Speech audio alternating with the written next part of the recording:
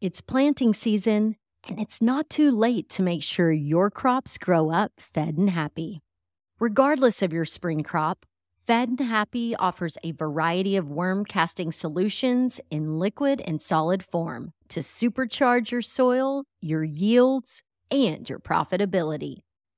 For fast, vibrant germination and seedling growth, mix your seed with Fed and Happy's screened granular castings pre-drilling.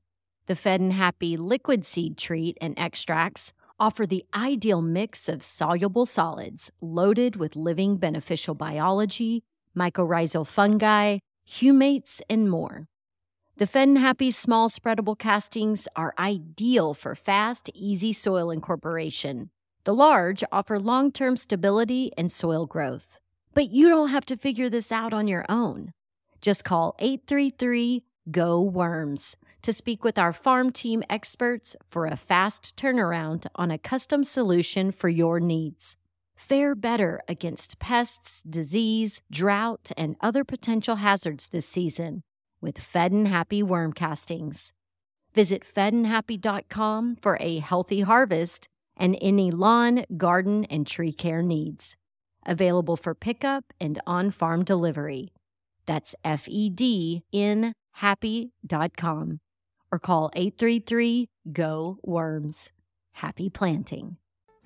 Welcome. You're listening to Casually Baked, the podcast.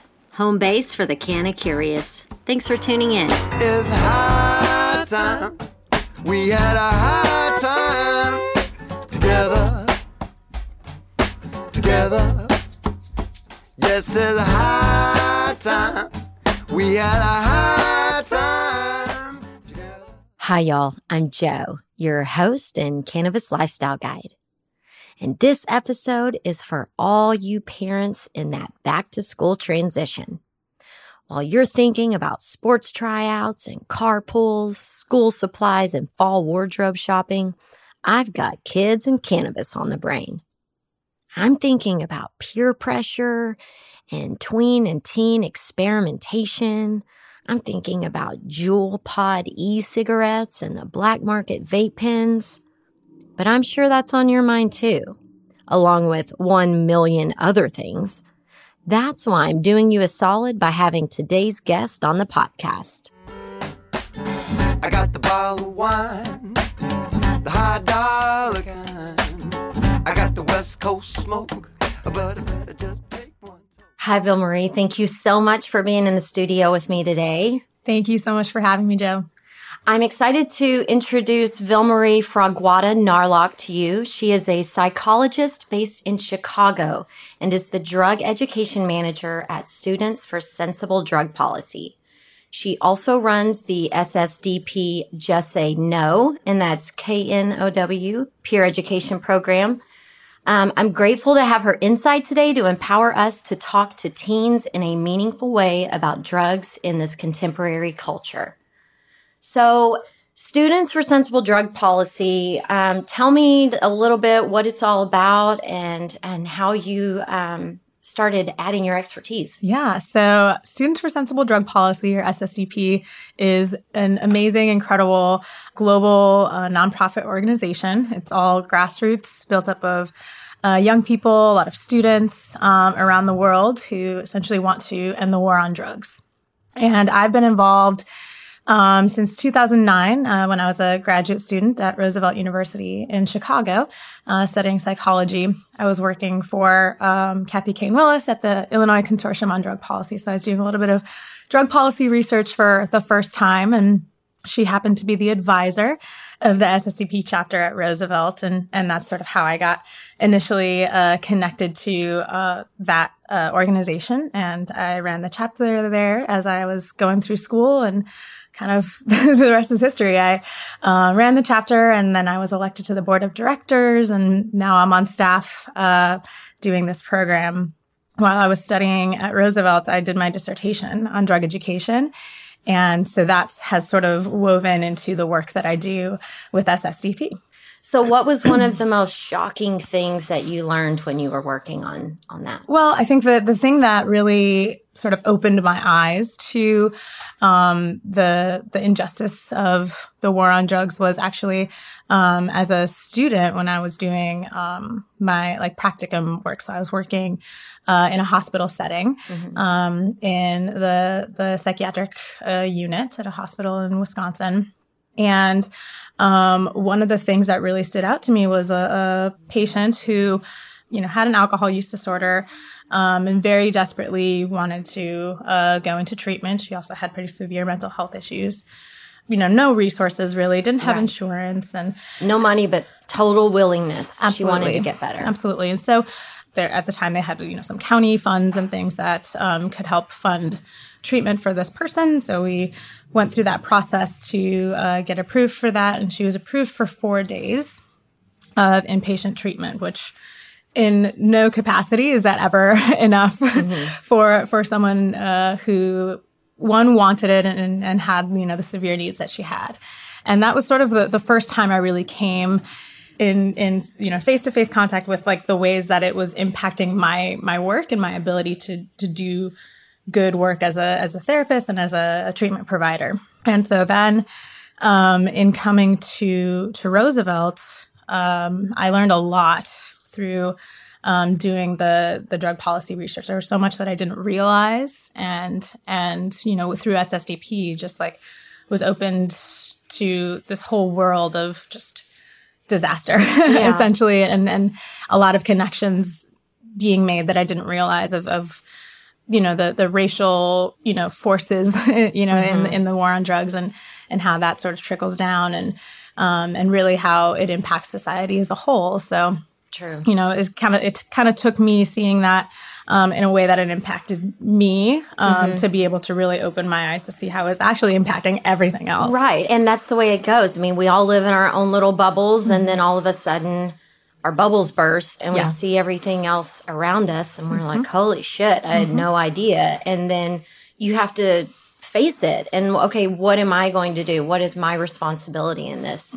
So I went to the SSDP website and there's already amazing content and information for anyone to just grab and use. And so, what elements on campus does SSDP have? If a parent is sending their kid off to college for the first time, how do you find SSDP and get involved on your campus? Yeah, really, it depends. A lot of times, you can go to our website and see if there's a chapter already on your campus or in your community somewhere. How many are there? About how many schools? There's over 300, and I believe we have about 36, give or take, international chapters or groups as well. So there's a lot of them, and still growing every day. So we get new inquiries and interest all the time, which is really great. And so if you don't have a chapter near you, it's really easy to go to the website, and there's just a quick form that you fill out, and that gets you connected to sort of your regional. We call them movement building fellows.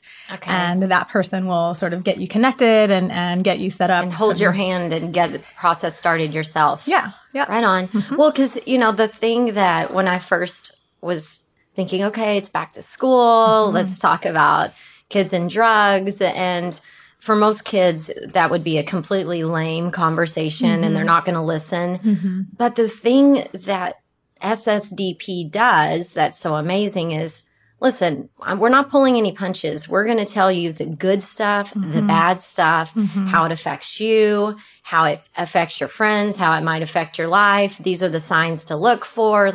So it really feels like it makes people and kids more educated if they decide to try something. They're seeing the larger picture.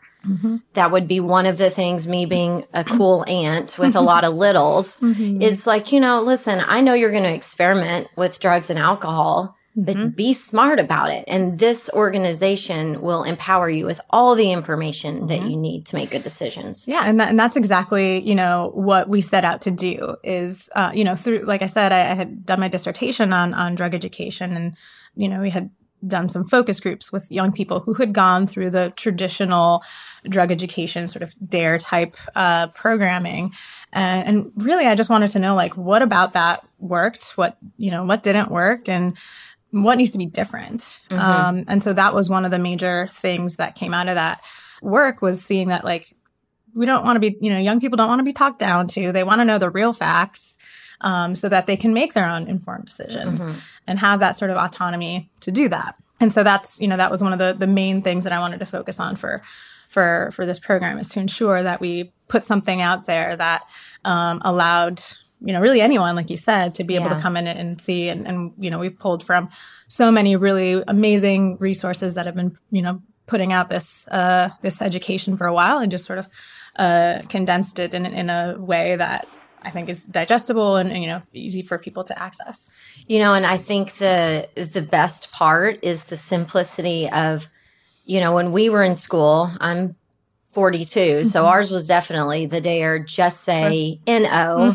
And the fact that you can just change the no that we're working with, and that really is the difference. Somebody telling you no versus somebody telling you, hey, know all the information. Exactly. And kids are so much smarter now. I mean, they have access to information at a much younger age than we ever did. And, I have littles that will come to me, and they're in junior high, and they're already being pressured to send nude Snapchats. And when a kid, a boy that they like, asks for their phone number instead of their Snapchat handle, they think like, oh my God, he's such a great guy. Because, I mean, they live in a completely different world. And so it's like, okay, there's a group out there that is taking all of the facts and then having other students, their peers, like, format this program. Exactly. I'm like, it's brilliant. Yeah. And that was another,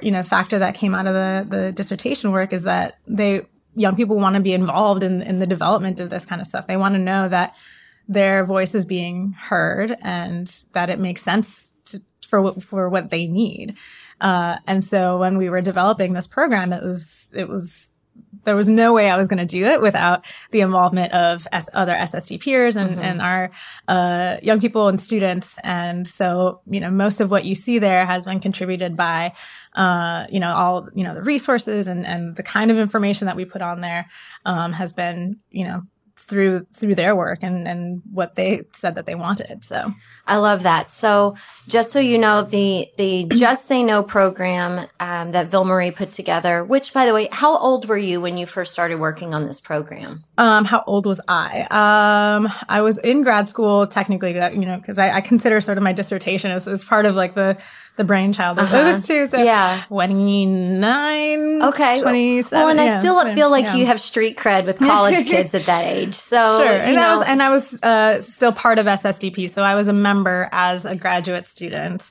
So I was very much, involved in the organization, as a member while I was doing all of this work too. So, Well, I love that because, the benefits of this program are the fact that the kids are learning the facts from their peers, right? So the kids, they helped put this information together, and then they also teach it to one another. Yep. And that's exactly, it's kind of a 2-tiered program. So there's a training component. So any of our members that want to become what we call peer educators will go through the training curriculum, which is actually pretty comprehensive. It is a lot of work for them to go through.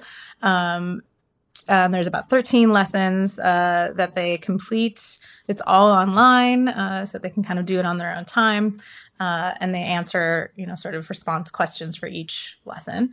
Once they become certified, then they're able to sort of go out into their community and share the knowledge in the drug education modules that we have a number of available online, and also, other harm reduction information. And these are anything from alcohol to nicotine to pharmaceutical drugs to street drugs. Yeah. So we have, caffeine, cannabis, nicotine, psilocybin, it goes on and on. So we have a lot of different ones, and there's more being created by students all the time. We just finished a salvia module. So yeah, I mean, they can just come to you and say, okay, like this is kind of what's going around on campus now. We need to add this to the mix. Exactly. Yep. That everybody gets the ins and outs of the drugs that they may come into contact with on their own campus. Exactly. Yeah. And there's sometimes that we come across something that someone's interested in, and it can be difficult to put together a module on because there's not a whole lot of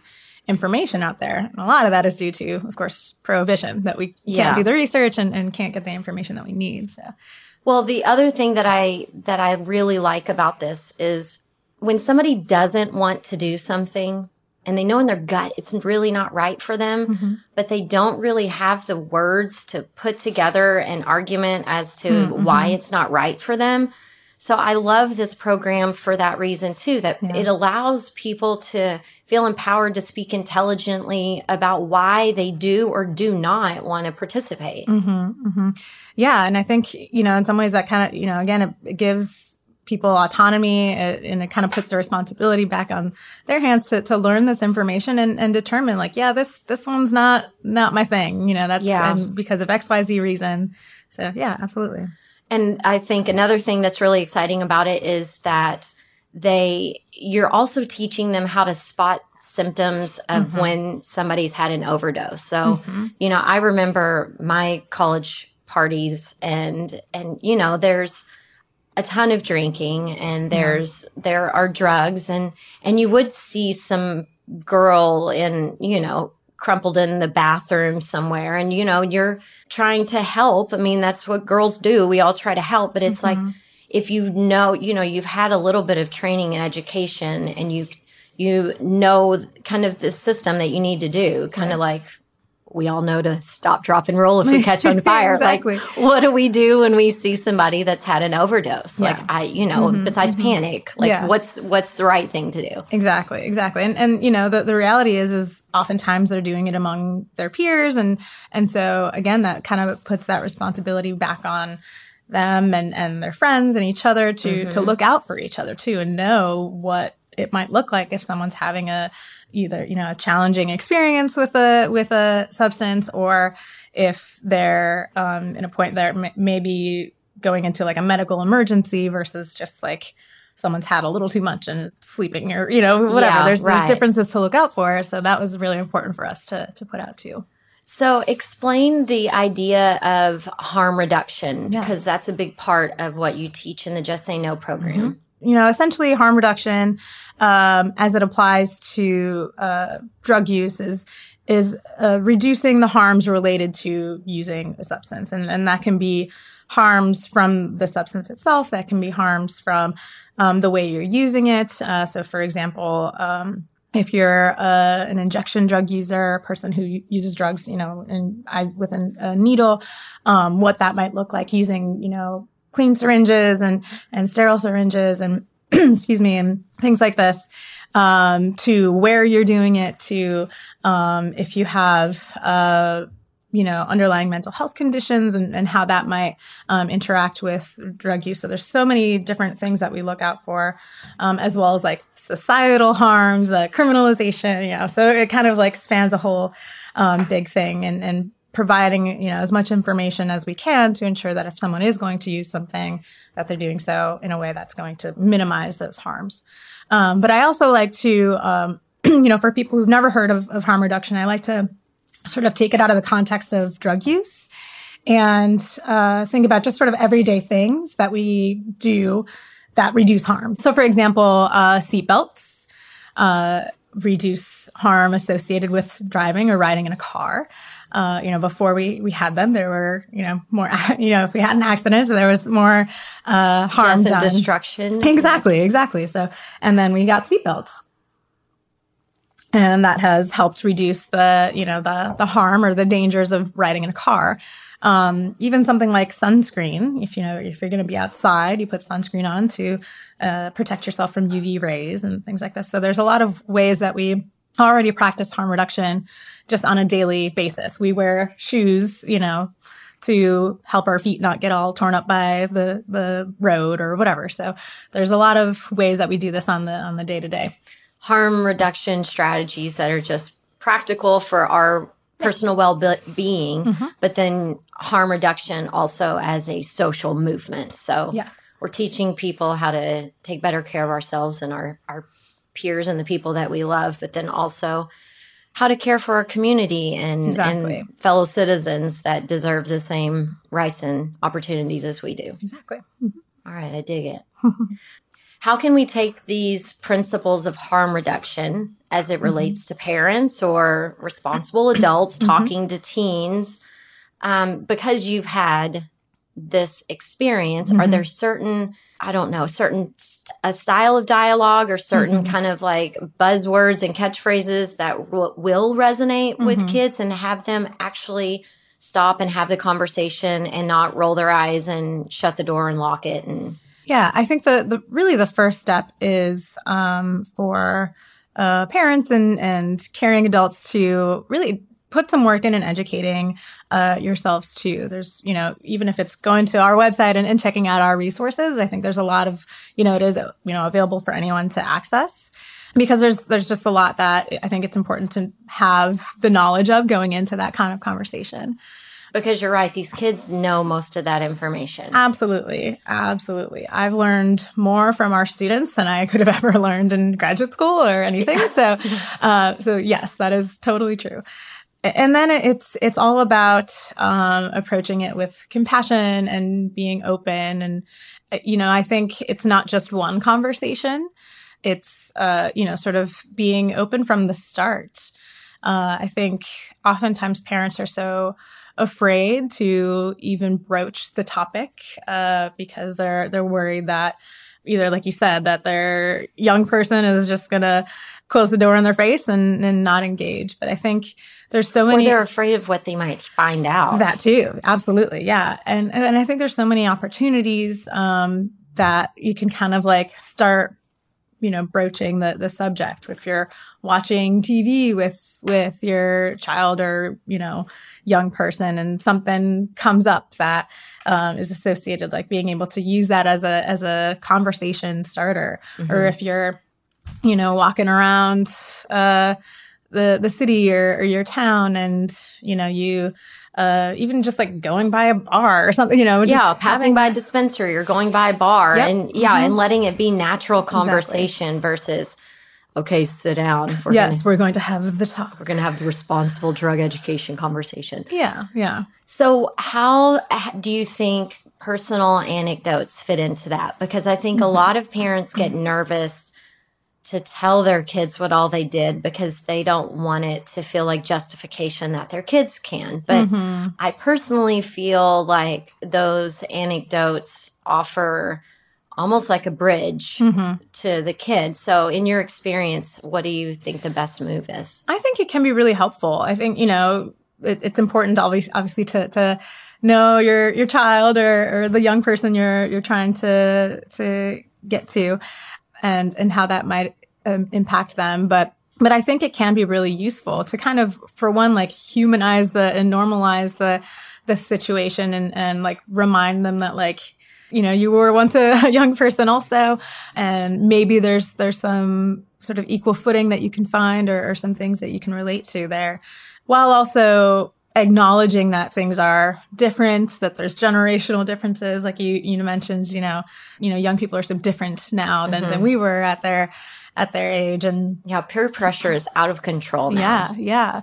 Then social media certainly doesn't help with that. So I think it's about being honest and open, and if they do ask questions, to be prepared to address them honestly, because they'll see through the bullshit too. So, yes, they do. So yeah, I say this to our students too, that, self-disclosure can be super, super beneficial and super important in the work that we do in sort of advancing knowledge about drug use and harm reduction and the war on drugs and trying to make change. And, some people can sort of take advantage of your self-disclosure in ways that can be problematic. And there's also the issue of privilege and some people being more at risk when they self-disclose their drug use, for example. So I think that can kind of trickle down a little bit to just having a conversation with your young person and carefully, determining what is important for them to know in that context. And again, without bullshitting, while being honest, also being sort of thoughtful about how you share what you're going to share. And I really think having just targeted conversations as they come where, maybe we're talking about nicotine. I mean, these Juul pods, there's a pack of cigarettes in one pod. And I know young people that have a pod a day habit. And it's very scary for their parents, and, they take them away. And then you are visibly watching a child go through withdrawals as a 13-year-old. That's an instance where it's like, okay, we're tackling nicotine right now. And when we can get this through, then let's talk about this. But I feel like trying to talk about all of it at once is going to just, I think it just waters the message down. And so it's really talking about the ones that are real big in your face, like, what's on the front burner, what's the emergency. Right. So do you have any examples of positive impact stories that have happened on campus, some of your kids that you can share with us? Yeah. So one of the first of our students to become certified, they had a presentation. It was I think it was our MDMA module that they presented. And it was the first one. So it was kind of exciting that, the first one that was officially presented within, our program as it exists now.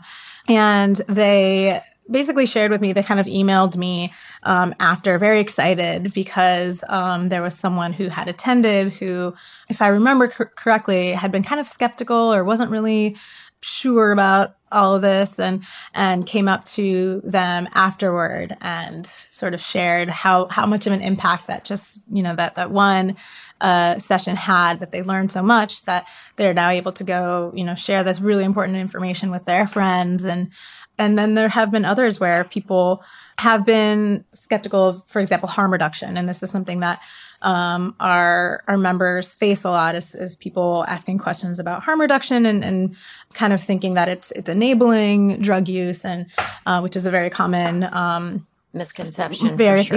Exactly. And so another student was able to talk one-on-one with a person who came to one of their presentations and actually shared some of the resources from our training curriculum with that person, was able to have a really open, honest conversation and sort of get them, kind of shift some of the thinking a little bit, and understanding of harm reduction. So there's been some really, really great things that our students have been able to do with having these resources available to them. And I feel like, because the same thing will happen to me, I will get an email or a text message from someone saying, hey, what you talked about, I really needed to hear. I was able to share this with my mom, or I've been able to talk to my wife about this, and now we're going to go to the doctor. And so, those sorts of things, those small wins it's the consistency of those little small wins that really build up and change a culture and build a movement. Yeah. And it's in a couple of cases, it's led to people, peers asking for more training on how to use naloxone and how to recognize an overdose, so that, our students have been able to go back and do more of that, because people are just really, really wanting that and wanting to be able to do something about, obviously the overdose crisis that we're in right now, and being able to help their peers in that way. I loved going through and seeing all the different information that you share for each subject matter. So you kind of just give a broad overview of I guess you probably have the bones of what you share about each drug or substance. Yeah. So for each drug education module, we go through sort of looking at prevalence rates of use. So that's one of the first things. And so we use, things like the National Survey on Drug Use and Health, or the Monitoring the Future survey, which are very large, longitudinal sort of studies that gathers a lot of data on drug use trends. And so we use that to, in addition to having whatever group is presenting include information about their own campus. So you have national and localized stats. Yep. Okay. Just to kind of provide an overview of like what does the trend for this particular substance look like around the country, around the world, in our community. Yeah, I think it's great to get that snapshot. Yeah. And then we go into like the history, so how it was developed and sort of how it's come about in our society and our culture. We go into the legal aspect of the drug, so any sort of laws, both historically and currently, that impact or interact with the use of that particular drug, and sometimes what the penalties are. Again, that's another piece where the local information can be included. And then, of course, we go into like what the drug is, what it's made out of, what the different components are, how someone might use it, and how the different methods of routes of administration might impact one's experience, what sort of the positive or the beneficial effects, the neutral effects, and the potentially like negative effects might be, both kind of short-term and long-term, of the substance. We go into then harm reduction for that particular substance, and we do this for each one. Again, looking at like the routes of administration, like I mentioned, and sometimes dosing if that kind of information is available, and then how to recognize an emergency associated with that drug and kind of what to do. We also kind of, because I'm kind of a nerd, I like the history of the drug, like I mentioned. So any sort of notable figures that might be associated with like the development of the drug or sort of pop culture sorts of things, just because I think that's fun on a contextual sort of societal level. And then we kind of talk about, again, harm reduction in general, what that means. We talk about drug set and setting and how that impacts one's experience. So the drug being, the drug itself, anything else you might be combining it with. Set being sort of like your own body person, and that includes mindset. So if you've like had a good meal that day or not, if you're feeling really tired, if you're feeling extra depressed that day, and how all that might impact the experience. And then of course the setting. So using something like in your living room is going to be a lot different than using it at a party or a club or at the park. So, and how that all might impact one's experience, and setting also considering like the legal setting and sort of historical, societal sort of factors too. So there's a lot of that.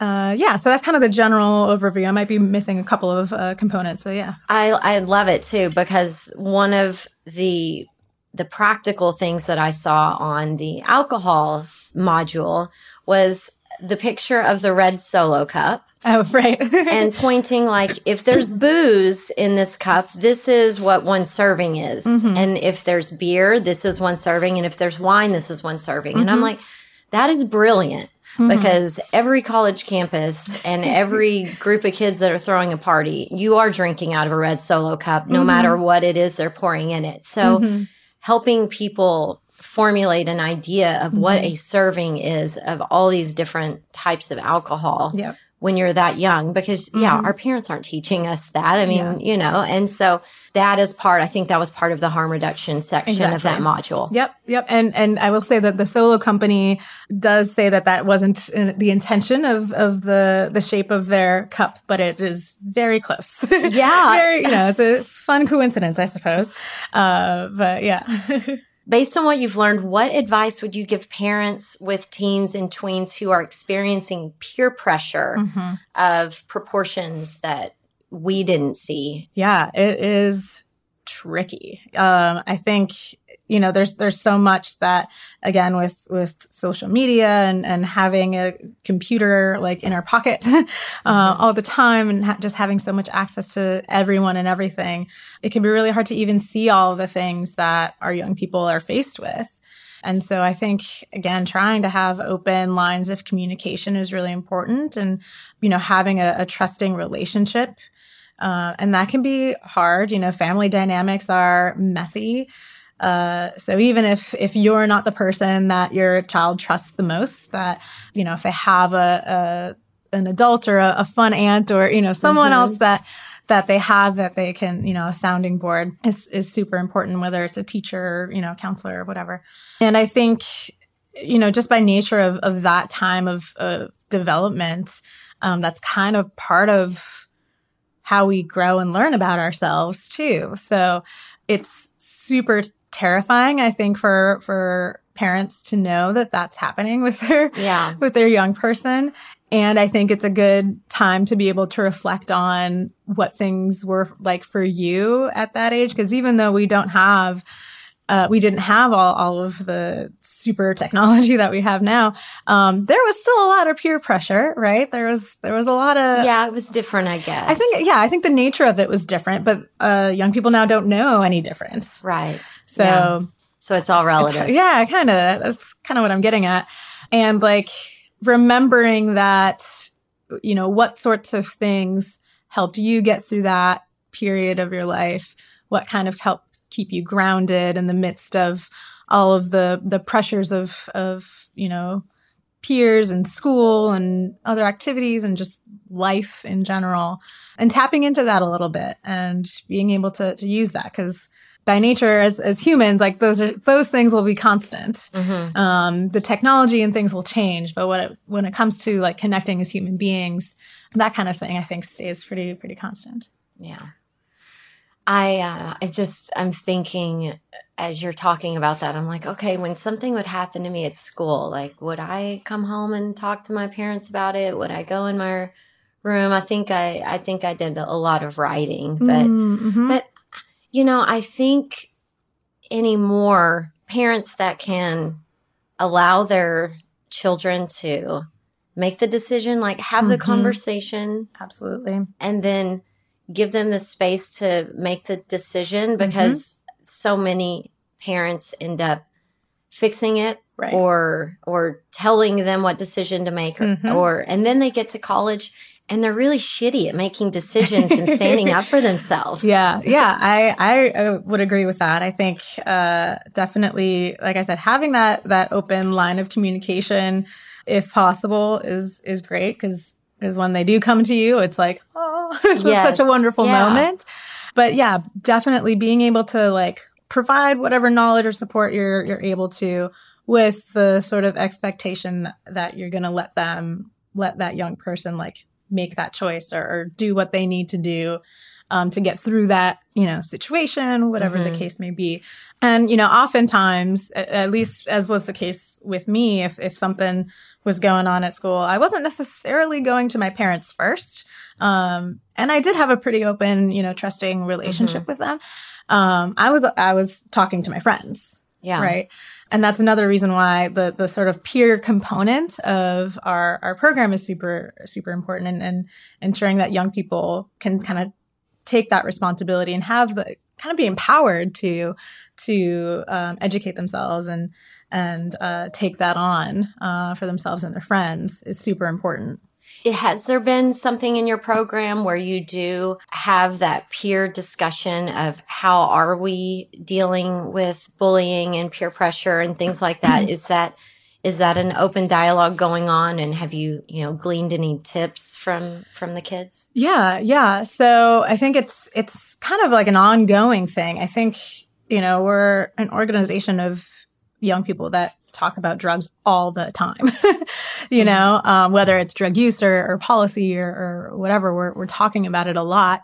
And it's super, what I found is that it is super important to young people to take care of each other. They want to be good friends and be able to support each other. And they're doing things like, if they are going to use, like, having one of the group who isn't going to use or is going to use in a way that they're not going to be, unavailable to address anything that comes up. So they're taking a lot of really good measures to take care of each other. And I think that's one of the most important sort of pieces of our organization as a whole, and also of this program. That's something that is super important for young people too. I mean, there's sort of like, we talk about the benefits of like team sports and things like that. I mean, I'm not saying that drug use is a team sport necessarily, but I'm taking that concept of how, being part of a team and looking out for each other tends to be really important for development of some young people and how they interact and socialize. And I think that kind of concept is something that they can sort of also pick up on when they're just hanging out with friends and looking out for each other in that way. And they're kind of like group Absolutely. of friends. Their tribe. We do want to take care of our tribe. Exactly. And, the old saying, it takes a village. I Right. mean, I feel like it takes a village for me to adult. Like, I'm constantly calling friends for support or, needing advice or whatever. Like, Absolutely. This idea that when we become an adult that we should be good on our own, Yeah, no. like that is something that is a complete farce. Yeah. And, it doesn't matter how old you get, you always need your parents. Yeah. You always need the support of a friend. You always need somebody that's going to pick up the phone when you call in the middle of the night and say, hey, I fucked up and I need you to come get me. And if you don't have those sorts of people around you, then you're not hanging out with the right people. And so I think for me, that's a big deal when I'm talking to my littles. Like, how good do you feel about your friends? My dad would always say, you're not going to bring them up to your level. They'll bring you down to theirs. And so it's that team concept. You're only as strong as your weakest link. That's we right. can go crazy on the cliches, but the concept is true. Like, how confident you are with your community kind of will show you how safe you are to do different things and be vulnerable. Yeah. Yep. So is there a modified program for teens and tweens? Like, are y'all working on something with schools? Like, how can we get this information to younger children faster? Yeah, so we do have some high school chapters. So we have a couple of high school students that have gone through the training to some degree. We also did a sort of tried out a little pilot at a school in Denver, Colorado, as a middle school and high school. So we had a couple of interns who helped me kind of adapt our drug education modules for that group, for that age range, and delivered it throughout the school year last year. So there's definitely like the option of kind of adapting, So there is a pilot program. So if people were interested, they would they reach out to you? Would they reach out on the website? Totally. Yeah, they could reach out to me. There's also, so the Drug Policy Alliance and they've had a program called Safety First for a while, and it's actually a really good resource for parents. They have a pamphlet called Safety First. It's available in a bunch of languages that, I think it's a good kind of starting point for parents who are concerned and want to be more open and honest rather than like punishing and that kind of taking it that kind of direction. They have also piloted a school version of their program in New York, and I think they are also going to be running it in a few schools here in California this year. There is hope, out there for getting more sort of harm reduction, honest, science-based education to young people, and we're doing what we can to make sure that that's out there. Our information is available on our website. It's open for anyone to access. I know the DPA has their pamphlet, and then their curriculum is, since it's in pilot phase, it's not accessible. It's something that you'd have to get through them, but there's stuff out there. Okay. But yeah, anyone can definitely reach out to me, and I'm happy to, talk with them and work with them and kind of figure out what might be best for what their needs are. Well, I'll get some of those links from you and put together in the show notes some, like, here's your back to school survival kit. Perfect. kind of thing. Yeah. Well, thank you so much. Is there anything that the program's about that I totally missed the mark on and that we need to cover? Did we? No, I think that pretty much covers it. Our program is really designed to work with young people, meet them where they're at, and provide them with the knowledge that they might need to just kind of like walk through this world of prohibition and be able to help their friends along the way. And I really think we may have to have another conversation sometime and talk about the criminal and social justice aspects Absolutely. of everything that's happening and how the students are getting involved in that I would regard. love to, for sure. Mm-hmm. All right. Well, thank you so much for hanging out with me today. Thanks so much, Jo. It was great. I got the bottle of wine, the high dollar kind. I got the West Coast smoke, but I better just take one. I hope our chat opened your eyes to how valuable the Students for Sensible Drug Policy program can be for all of us.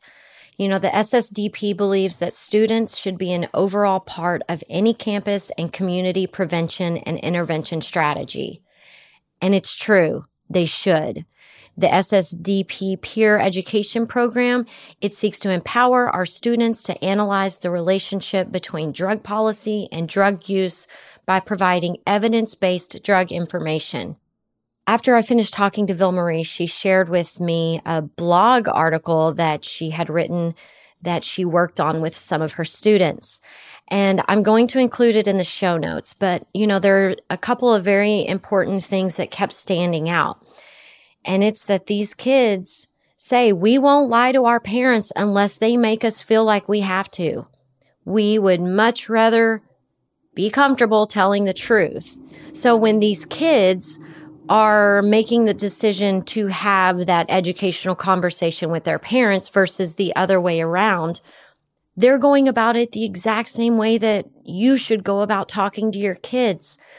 They are providing their parents with facts. And when they know that there's a chance that it's going to be a heated conversation, they're emailing the information and giving their parents time with it and then getting together and having a conversation, a mutually respectful conversation. That's the right move either way you slice it. Whether you're a parent wanting to talk to your kids or whether you're a kid wanting to talk to your parents about drug use, we have to make sure that everyone is on the same page from an educational perspective. So I really hope that you will use ssdp.org. There's a lot of information out on the web, but it's not all accurate. It's not all up to date.